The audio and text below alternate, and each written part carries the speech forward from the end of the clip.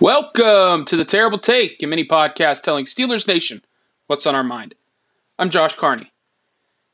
If you've noticed TJ Watt out on the field often over the last two games, your eyes are not deceiving you. Watt's snap percentage has taken a significant jump the last 2 weeks for the Steelers defensively. In Week 9 against the Titans, Watt played 94.3% of the snaps. In Week 10 against the Packers, that number went up. Watt tied his career high, playing 97% of the snaps. If that number sounds high, it is, because Watt hasn't played that high a percentage of snaps since December 2018 against the New Orleans Saints, nearly 5 full years ago.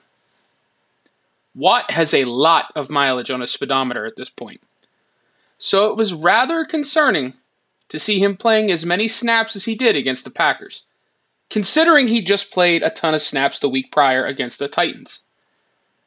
And now, the Steelers have a pivotal 2-week stretch ahead with AFC North play against the Cleveland Browns and Cincinnati Bengals, both on the road. Both huge games, too. It's not as if the Steelers are weak behind him at the position either.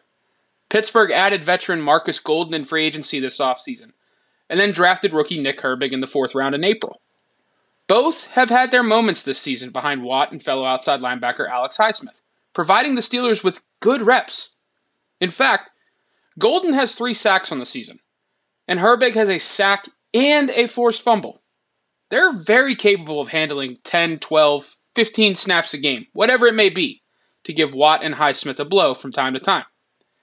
And yet, over the last 2 weeks, they just haven't been given that opportunity. There's not much to complain about with the Steelers' defense from a personnel standpoint right now.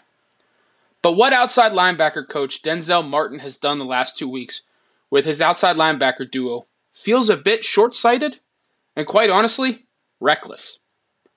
That's a lot of snaps Watt has played the last 2 weeks.